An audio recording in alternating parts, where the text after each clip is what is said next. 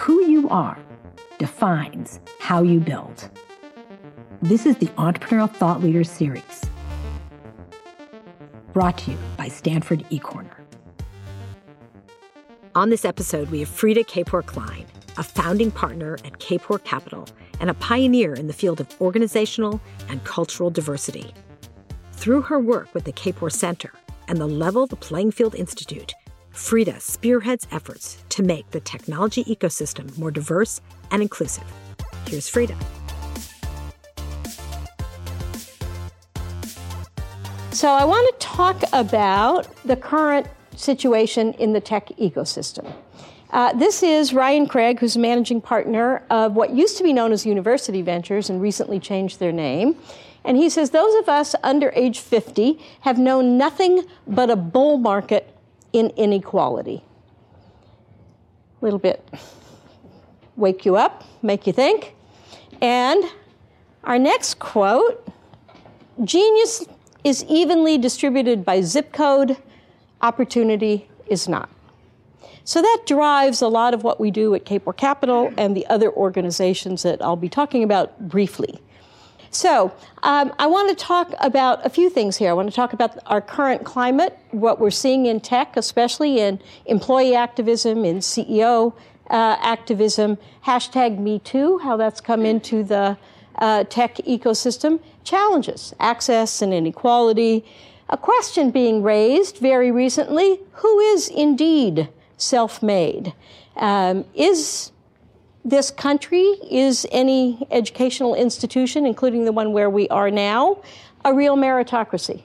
And why or why not? I want to talk about a leaky tech pipeline. There's lots of debate on is there or is there not a pipeline problem. Talk a little bit about a study we did about who leaves tech and why. Then I'm going to go into Kapor Capital, our investment criteria, our founders' commitment, who we are, a little bit about who's in our portfolio, and why I'm incredibly hopeful. Pot companies is not what you think, although we did our first cannabis investment recently. Pot companies, people ops tech. This will be the 5th year we're running a People Ops Tech pitch competition, looking at seed stage tech startups that are leveraging that technology to mitigate bias in all aspects of sourcing, hiring, interviewing, promotion, compensation, performance review, succession planning, and then SMASH. SMASH is a Summer Math and Science Honors Academy program I co-founded 16 years ago, has a chapter actually on this very campus, and then some ideas to ponder as we move into questions. So here's some things that have been going on very recently in our tech ecosystem. We had 20,000 Google employees walk out in November over responses to a sexual harassment situation about someone who left with a $90 million severance package.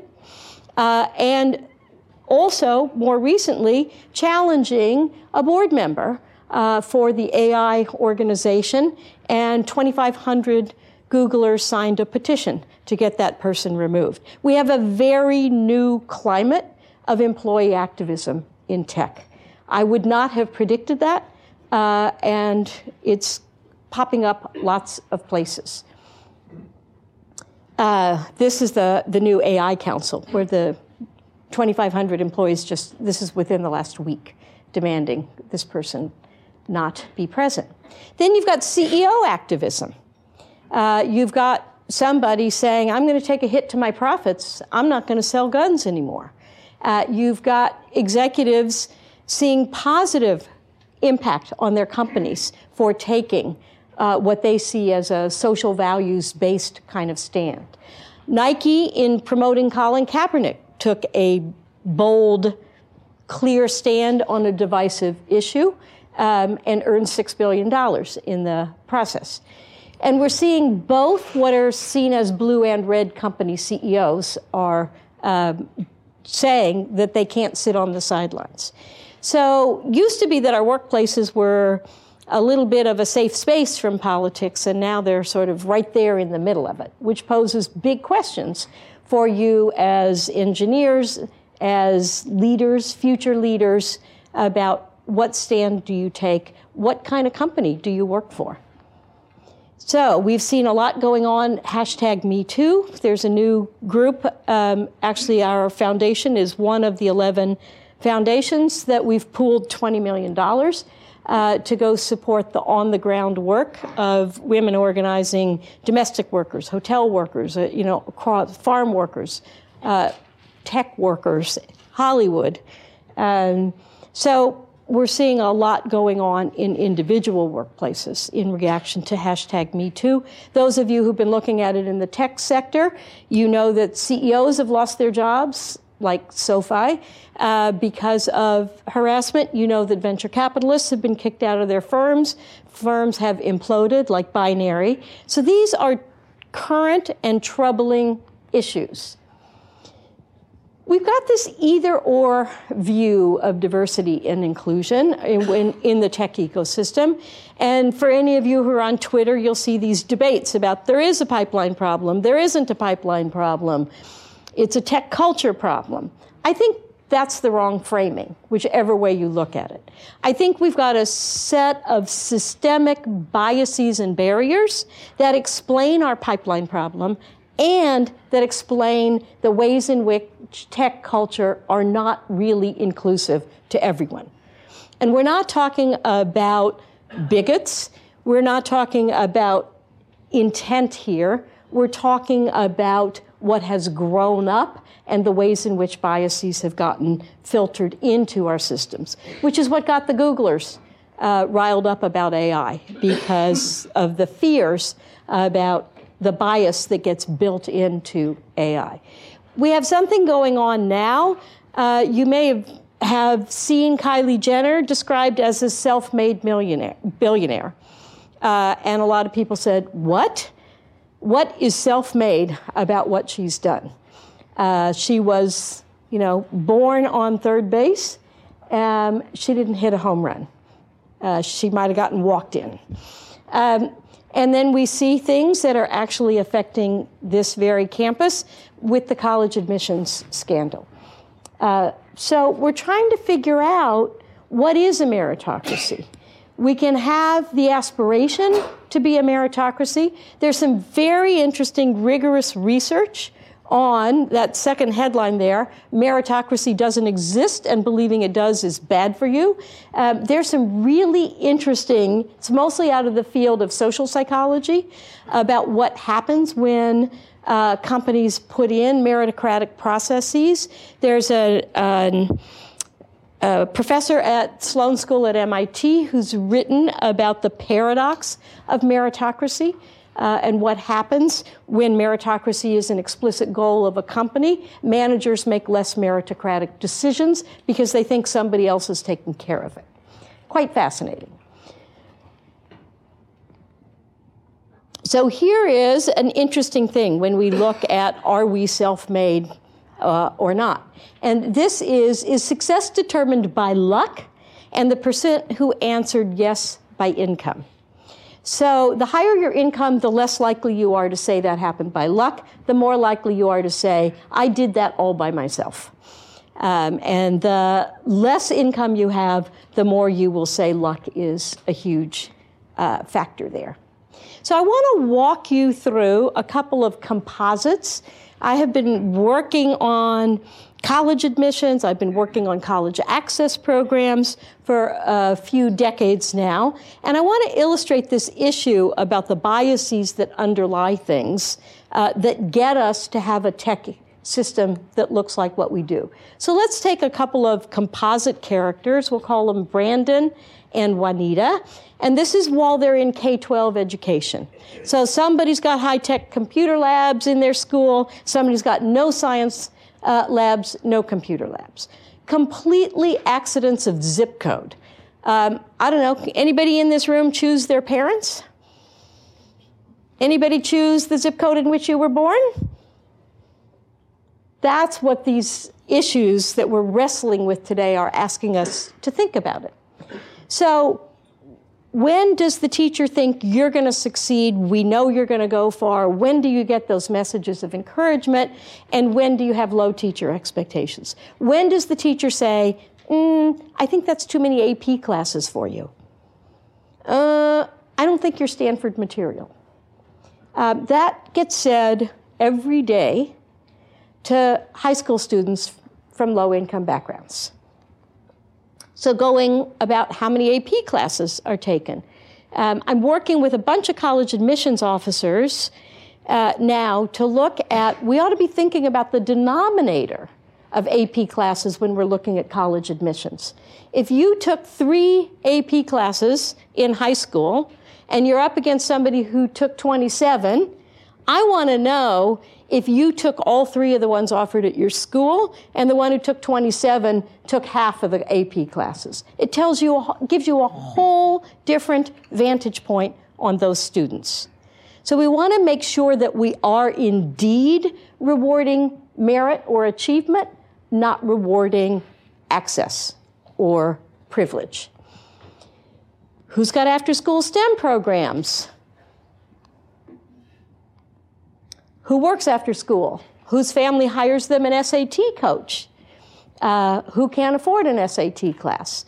Do any college admissions applications ask how many times you took the SAT? Maybe we ought to think about ways that we could actually do that. Try to move along here to college, go to a top 10 school, go to the community college so that you can save money and live at home. How do you pay for school? If you're lucky enough to have your family pay for school, which is wonderful, it means you can participate in lots of things. It means you can take a job at a startup. If you're graduating with 6 figures in loans, you're not going to be able to afford a startup salary. So we right away determine by birth who has access to what kind of future. Who can afford an unpaid internship?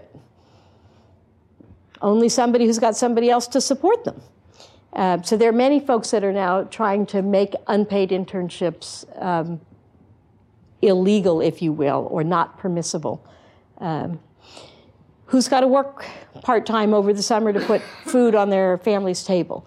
Who has a role model? There's a lot of fascinating literature. There's a professor, Buju Dasgupta at UMass Amherst, who's done a study for women of color, any racial minority woman. If you have one professor in 4 or 5 years that looks like you, it makes a statistically significant difference in your major and your grade point average. So we ought to think about just who is it that you're exposed to as role models and how different that makes the outcome. Who can hire a tutor? Who can't even go to the free study session because they've got to have a work-study job? And so we just forget about all of these subtle barriers that nobody put in anybody's way intentionally. Nobody said, aha, let's make it much harder for Juanita than Brandon. But day-to-day life is indeed much harder. So let's look at what happens as we go to the workplace. Who sends recruiters to your college? Recruiters don't go to community colleges. Who submits resumes cold? Who taps a personal network? Who doesn't know anyone? I'll talk a little about our SMASH program, but most of our SMASH scholars from the Bay Area don't know anyone who works in tech. That's pretty amazing. Coming in via employee referral. Employee referral is one of the most biased hiring mechanisms that exists because in this country, our friendships, and there's a nonprofit that's done a lot of research on this, all of us tend to have friends who look like us, whatever group we are in, which means if you've got a perfectly diverse workplace, an employee referral system is great because it will continue that. If you don't have a diverse company employee base and you put an employee referral system in, it's actually just going to replicate who's still here.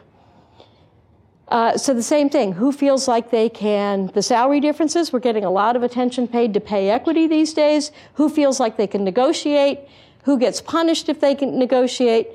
Who feels at home in the workplace culture? And who feels like I don't really fit? Who gets promoted in the first year? And who becomes a leaver? And that's what our tech leaver study was all about. Who leaves tech and why? Single greatest reason that women of color leave tech is being passed over for promotion. For those who aren't quite sure about is there a pipeline problem or not, let me just very quickly show you AP Computer Science test takers by race and ethnicity. And so you've got the darker bar is the K-12 population, and the lighter bar is AP Computer Science participation. So you can just see, for white, for Asian, you can see the differences by racial and ethnic group about who has access to, who takes AP Computer Science. So by looking at that, we understand we don't have a steady pipeline. So if you combine Hispanic, Latinx, Black, African American, grand total is 16%. Gender, AP Computer Science test takers, just under 1/4 are women. That is the pipeline problem. What explains that is the bias problem. Technical employees by race at top tech companies, large tech companies in particular. Venture-backed founders by race and ethnicity. Latinx don't even come up there.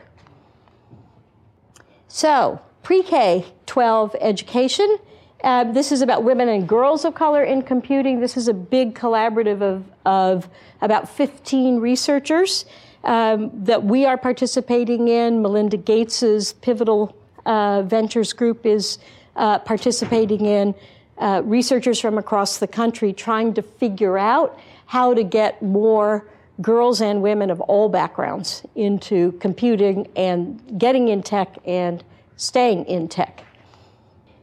Among all women employed in computer and information science occupations, only 12% are Black or Latinx. And you see the tech companies spending a lot of time and a lot of money trying to work on diversity and not having the baseline data to work from.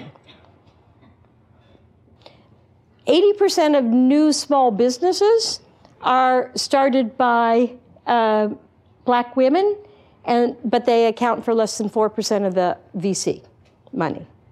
So again, it's not about a lack of an entrepreneurial appetite. It's, again, an access issue. So the tech leaver study that I mentioned, you can just Google it. It's on the web for free.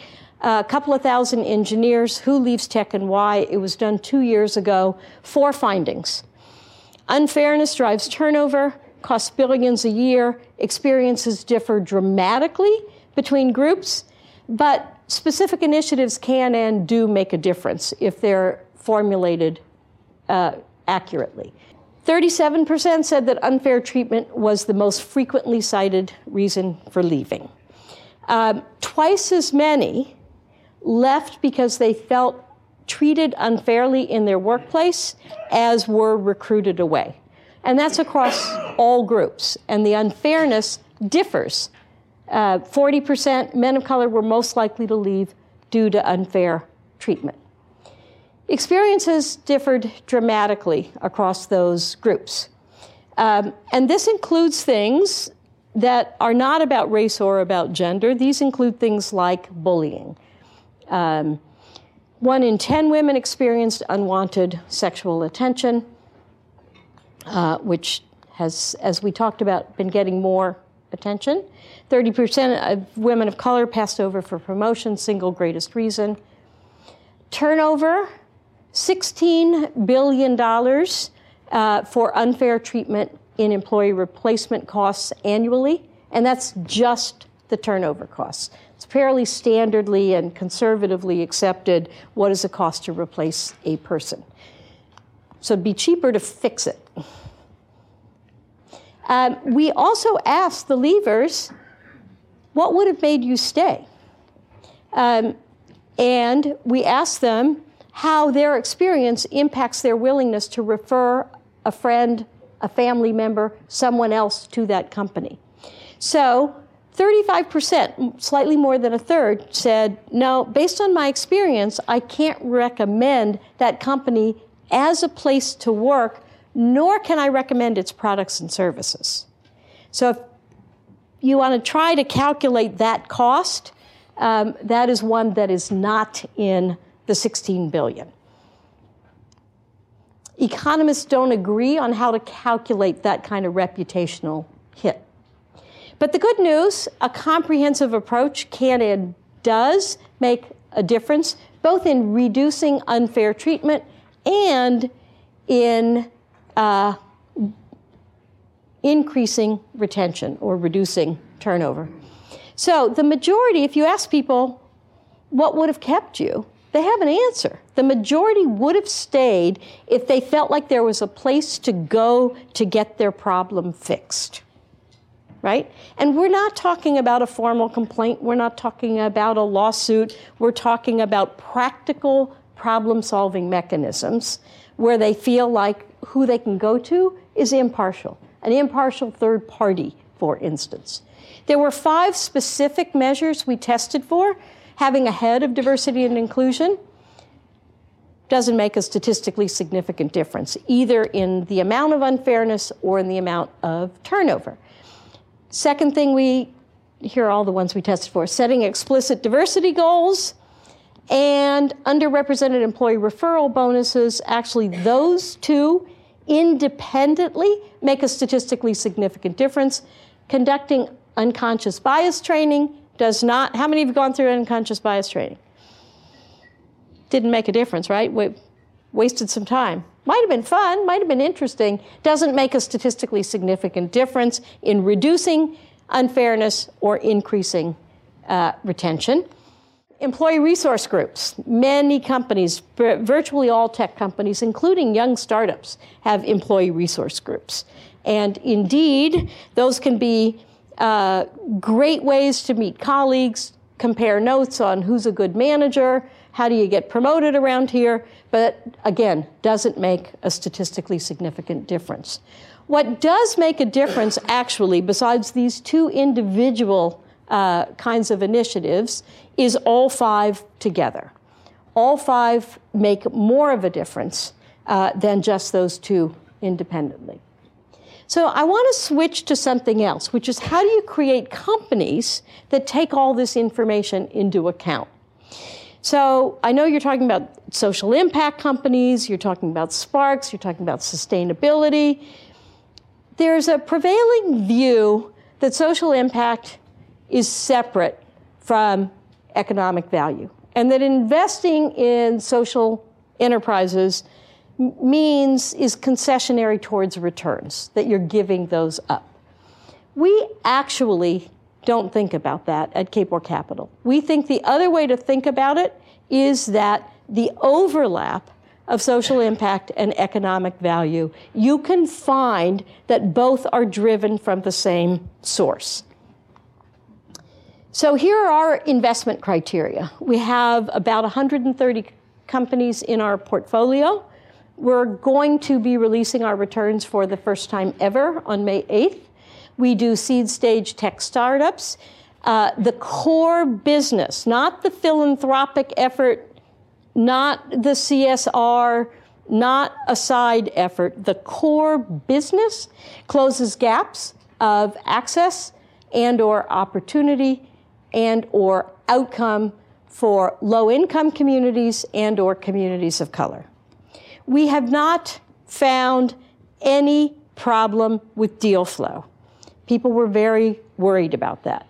We had more than 3,000 deals come across our desks last year. And we invest in somewhere between 10 and 15 a year. In 2016, we became the first venture capital firm to implement a founder's commitment. That was January of 2016. We don't write a check unless the CEO makes a commitment to building a welcoming culture and a diverse team. We are not prescriptive at all. We say to our founders, depending on who your customers are, we think that your aspiration should be that your employee mix matches your customer base. And if you think about it, it sounds like a good business practice. So if you're selling into public schools in the US, K-12, you're going to have a very different demographic than if you are a fintech company and you are a B2B company and your clients are Wall Street. So all of this is on the website. Those are some of our companies. You might recognize some names there. So when we ask them how to implement this, we ask them to look at 4 things, and there's an acronym of GIVE here. Set goals. And again, they set their own goals. We're not prescribing it. We're asking them to set goals that help them realize their business goals. We ask them to invest in tools and resources and training that are going to help them mitigate bias in their product development, in their hiring, that, again, is just going to make them a better business. We encourage them to volunteer with either underrepresented communities, encourage their employees to, or especially to figure out how their employees can volunteer with groups that are representative of their customers, of their customer base, part of basic customer development. And then the final one is about educating oneself as a CEO, as a founder, as well as your workforce.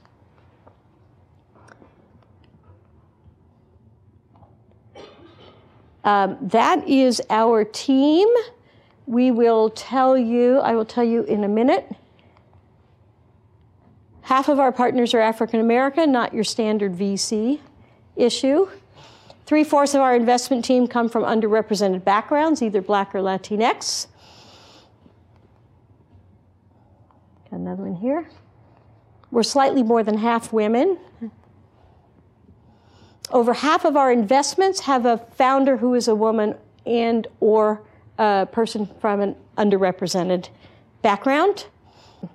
It skipped it. The last one said an independent study, something called Project Diane, listed us as having invested in, there it is, having invested in more Black women founders than any other venture capital firm, which is kind of sad because we're small. And it's not just by percentage, it is by absolute number. So I'm going to give you some examples of 3 of our founders and their businesses. That's Phaedra on the left, Ellis Lampkins, CEO of Promise, was a YC company. We were her first investor. She is looking at alternatives to cash bail. That's a very prevalent issue in our criminal justice system debate right now. That's an issue. Criminal justice reform is a bipartisan issue. A majority of Democrats and Republicans are supporting massive criminal justice reform, including alternatives to cash bail. The overwhelming majority, north of 70% of people who are sitting in county jails are there because they have not yet been arraigned and they couldn't afford bail. So what happens while they're sitting there? For a couple weeks, they lose their jobs. You lose your job, you're not paying your rent, you lose your home, you lose your kids. And a significant number are there for unpaid parking tickets. There are just these systemic ways in this society that just are these snowball effects. So Promise is working on many things, bringing some efficiency to the criminal justice system, interjecting some tech in there. What she's found traveling around the country, talking to places right here in California, criminal justice system uses FileMaker Pro. I don't know if any of you even remember FileMaker Pro. People are sitting in there waiting for their drug test results, and they can be waiting for a couple of weeks because the systems don't talk to each other. And somebody has to get the drug test result back on a piece of paper, and they have to re-input it, and then they print it out, and then they fax it to the jail. All of this could be done, of course, instantaneously. It could save taxpayers billions of dollars, and most importantly, it could save lives. It could save livelihoods. It could save families. So that's what Freada is all about. Genius Plaza, Ana Roca Castro is the founder. She is currently serving more than 15 million of the world's poorest students, children, around the globe. She landed in Cambodia today. She just texted me. She was in Africa last week. Her platform is available in more than 100 languages, including tribal languages around the Amazon and tribal languages in Africa. She has a lot of non-dilutive funding from places like the World Bank to do things in different languages. She is highly profitable while doing amazing gap-closing work. Her company is based in Miami, and she literally has Sand Hill Road VCs hopping in their private jets, showing up at her office, saying, I brought my checkbook, and I'm not leaving until I invest. And she says, tell me about the diversity of your partners. I don't take money from VCs that don't have a diverse partnership. Anna's aspiration is to go public, and I'm on her board, and she's got the revenues to do it this year. She's not going to go out this year. But I'll tell you, when all three of these become household names and the other dozens in our portfolio, some different firms will sit up and take notice. Danelle at Block Power is doing energy retrofits in core urban community buildings. Churches, schools, community centers, housing projects. So he's New York-based, Anna is Miami-based, Freada is Oakland-based. Just three examples. I mentioned our People Ops Tech pitch competition. These are examples of some of the companies in our portfolio that are building companies using tech to mitigate bias at scale. So everything from Compass, which is a fairly new investment on our part, to compensation, everything. Stock, bonuses, base pay, everything into one system. Because again, those are computer systems. HR is running something different than payroll, is running something different than succession planning. How do you do that, and how do you monitor for pay equity? The one above it, Techquitable, is a tech-enabled ombuds. Way to get practical, neutral, confidential, problem-solving advice. SMASH, I mentioned, our Summer Math and Science Honors Academy, started 16 years ago. Stanford was our second campus. Berkeley was our first campus. These are kids from public schools, 40, 50, 60% dropout rates. 16 years in, we have 100% high school graduation rate. We have 100% acceptance to four-year colleges rate. We are twice the national average. Our kids, all underrepresented, half girls since day one. Our kids are pursuing STEM majors at twice the national average for all students. We're launching in Chicago at the Illinois Institute of Chicago. This year we're in Carbondale, and we're opening at Northeastern in Boston and trying to change tech. Some ideas to ponder and some things to spark your questions. This is my last slide here. So what if we measured distance traveled instead of just finish lines? What if we could actually measure how far you got on your own steam instead of how many degrees, how many certificates, how many points on a test you got? And wouldn't we find a different kind of trait? Certainly where I sit, I understand that SAT scores and GPAs are not predictors of successful entrepreneurs, right? I'm looking for what are those traits that predict successful entrepreneurs. What I showed you in the stories of Brandon and Juanita is in essence really a leaky tech pipeline. Where are all the places that talent leaks out? We've got more than 1 million unfilled tech jobs right now in this country, and as we clamp down on immigration, we are slowing our own GDP, we are slowing our own innovation by letting talent leak out of our homegrown system. What if we started measuring capabilities instead of pedigrees? What if we looked at, as we do on our investment criteria, what's a gap closing company versus a gap widening company? A very prominent local VC reached out to me about 2 weeks ago now and said, I have a company I think you're interested in, founded by 2 women. I said, great, tell me about it. Organic baby food. Margins north of 50%. What's the business model? Affluent families. Not going to touch it. That's gap widening. When you run a business that promotes health disparities, I don't want to help you. If you start a business that promotes disparities in educational outcomes, I don't want to help you. I want people who want to close those gaps, not widen those gaps. And again, as we think about this, whether you're a founder, an aspiring founder, an investor, a limited partner, an employee, an aspiring employee at a tech startup, I will assume that everybody in this room is well-intentioned.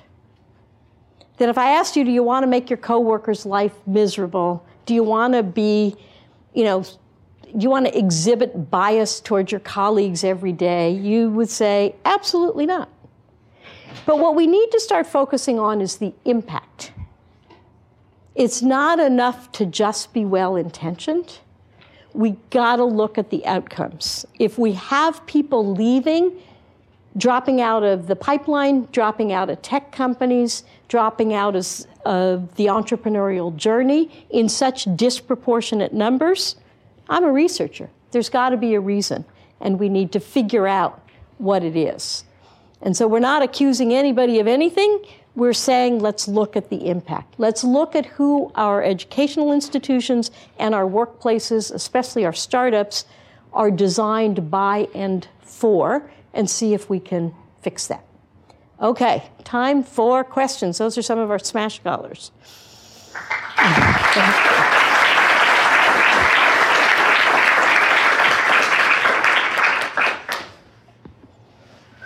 Toby, kick us off. How much blowback did you get for your Uber letter, and what were your lessons learned?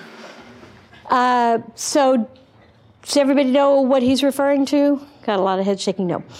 So we are a seed stage investor in Uber. Not a bad position to be in. And 2 years ago, after Susan Fowler wrote her blog post about having what it was like as a woman engineer to work there, we wrote a public letter, we being my husband and myself. My husband is the founder of Lotus Development, the creator of Lotus 123 spreadsheet, founder of Electronic Frontier Foundation, founding board chair of Mozilla. Mitch and I wrote a letter that said, this is not okay. We've been talking to you about these issues for a long time. You call us every time there's an issue, we give you advice, and you don't follow it.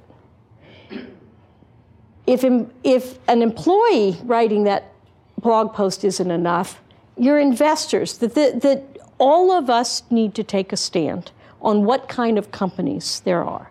The blowback we got, so first of all, we got a lot of positive. We got a lot of people saying, thank you for saying it, I've been thinking that, but I wouldn't stick my neck out. which you can just put those folks over in a group and decide if that's okay or not. But what was fascinating is Anna, the one in the middle, Anna Roca Castro of Genius Plaza, of three of the entrepreneurs I profiled for you. Anna, I was on stage with her at southbysouthwest.edu 2 years ago, about a month or so after we had written that letter. And she said, she popped this surprise thing in front of the audience on me. She said, so what would you say a prominent investor, whose name you would all recognize right here, came up to me at a meeting came up to Anna at a meeting last week and said, you ought to remove them as investors. They'll turn on you the way they turned on Uber. And what Anna said is, that's why I wanted them on as investors, and I will never let your firm invest in my company, is what she said to that person's face. So when we all take a stand, we know who we are. And entrepreneurs, we say to our entrepreneurs every day of the week, be really careful about who's on your cap table. It's a different kind of marriage. It's a marriage. They're there until you have an exit, and they're the ones that can throw you out. Given what you've told us about your criteria for investment, gap closing rather than gap widening, why would you invest in Uber in the first place, given its gig employment model, which is arguably gap widening? Very good question. So we invested in Uber in 2009. We became 100% gap closing investing in 2011. And our returns that we're releasing are 2011 through the end of 2017, 100% of a gap closing portfolio. And we ask ourselves a lot, would we do that investment today? Knowing what we know now, no. But at the early part, we're not sure. One of the earliest studies that was done of Uber, and it was that African American men who are physicians, who are lawyers, who are getting out of the hospital at 11 at night, leaving the law firm at midnight, in New York City could not get a taxi. Uber became an incredibly important way for communities that were ignored by the taxi industry to get a safe ride home. That's important. There are all kinds of other things. I mean, as my husband often says about Uber, it's a great second job. It is not a great first job. So I talk to Uber drivers all the time and any of you who use any of the ride-hailing companies, they've become a bit of commodities now, and most drivers drive for Lyft and Uber in the U.S. And you ask them, and a lot of them are saying, somebody I had recently said, look, I'm studying to install solar roof panels. And when I was a contract car service driver, I couldn't do that. I had fixed hours, and if I didn't like my hours, and so I could never get the classes I needed. Now, I can take my classes, I can drive when I want. During finals week, I don't drive at all, and I am on my way to that degree that I could get no other way. So you have to think about all of the trade-offs, and I think that your point is well taken. Yes? So one of your first slides was about people under the age of 50. And so you have a long-term view of what's happened. I worked in the industry 30 years ago, and from what I'm hearing now, things have gotten worse for women in a lot of ways. What's your perspective on what's changed? What happened? Like kind of your diagnosis of that, and obviously you have great ideas about how to fix stuff, but things got worse in this area. Things got much worse. So there were more women getting computer science degrees and working in tech in the 1980s than there are now. There are a bunch of reasons for that, and a lot of people have written about that. And if you want to, I know we're trying to watch time a little bit here, but if you want to talk about that, I am happy to talk about it. And a lot of things are being published now. A lot of folks are saying, so first of all, startups, internet startups, it's a whole different kind of culture than the companies that were around in the 80s. I mean, we were sort of one of the first software. Back then it was packaged software, right? Sold in computer stores. People don't even know what that is today. But if you think about the hardware companies, if you've seen a movie like Hidden Figures, you know that the early work of computer scientists, programmers, it was women's work. It was thought to be clerical. And so there's the whole what happens during wars and women getting recruited in and then pushed out of the workplace. So there are many, many, many factors. But your point is important. There were many more. The proportion of women, technologists, computer scientists in companies, especially in large tech companies, was much greater and has gone down steadily. It's on an uptick again. Because of all of these programs, and all of the attention to it, but that's a very recent uptick. Another question? Yes, sir. There's a lot of focus on diversity and inclusion in the tech industry. I'm assuming, is that objectively worse than in places like Wall Street or other types of industries, or is it just that there's more awareness in there? It is the numbers. The representation in tech is worse than just about any other sector. It's also a sector with huge opportunity, with more than, as I mentioned, more than 1 million open current jobs. So it is an industry that needs to attract talent. So that mismatch is even greater. Yes. One more question. You're it. So this is kind of a loaded question, but you're talking a lot about diversity and inclusion, and speaking in terms of poverty, I think that a huge issue that comes with this is the widening wealth gap in America, and how much wealth people actually control, which can be generational wealth, or for other reasons.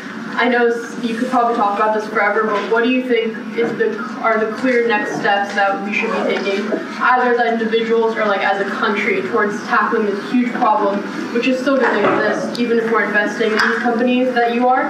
People are still being born into these zip codes that can't get them into school like this, for example. I think it's a great question, and I think it's a perfect thing as you kick off a whole look at values. I think the tech ecosystem as a whole needs to hold up a mirror on many of these issues, including I'm not saying that I haven't been part of it, I have for decades, the tech ecosystem's responsibility for hastening and exacerbating wealth inequality in this country. And therefore, I would say a heightened responsibility to fix it. There are a lot of very specific things. I mean, about as unpopular with venture capitalists as our Uber letter was our public statements about getting rid of carried interest.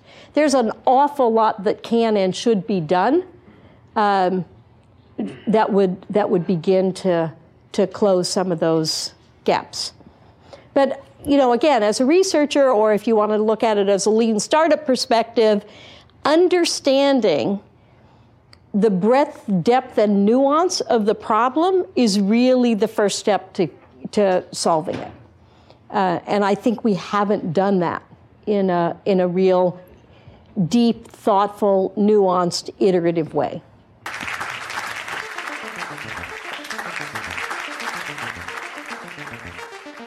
The Entrepreneurial Thought Leader Series is a Stanford eCorner original production, supported by the venture capital firm DFJ.